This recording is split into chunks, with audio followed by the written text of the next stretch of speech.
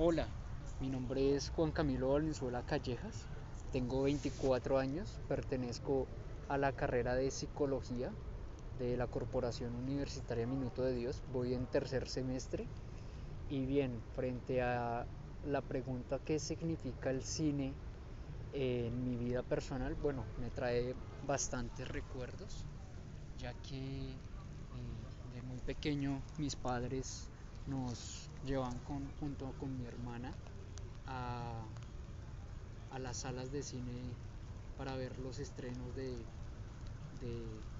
del cine animado, más que todo el familiar. Así que bueno, esto nos permite analizar cómo a través del cine hay una distribución y un compartir en las familias. Cada vez que pienso en el cine, por ejemplo, pues me acuerdo de estos domingos en familia, los cuales ya poco se ven.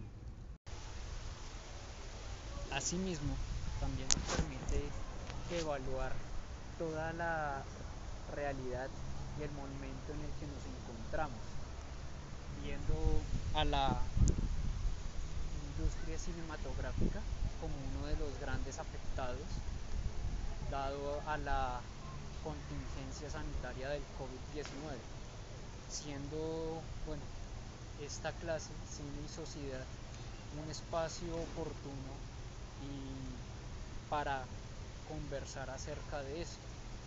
Claramente muchas de las personas que frecuentaban este espacio se vieron delimitadas a dirigirse allí, uno, por sus cierres y segundo, por el peligro que esta se presenta a la hora de compartir un espacio con otras personas.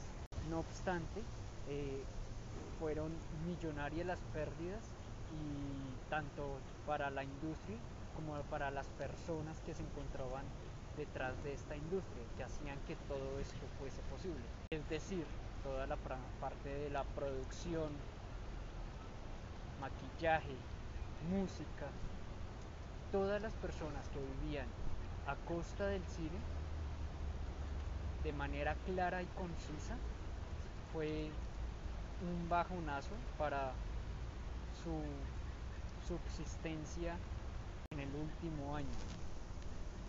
Bueno, con esto yo cerraría hacer el análisis sobre la coyuntura que presentó el cine después de la pandemia y también qué repercusiones presentaron tanto para mí como el ejemplo con el que iniciamos, los espacios en familia que se iban perdiendo. Doy gracias y espero verlos y escucharlos pronto en una nueva ocasión. Chao, chao.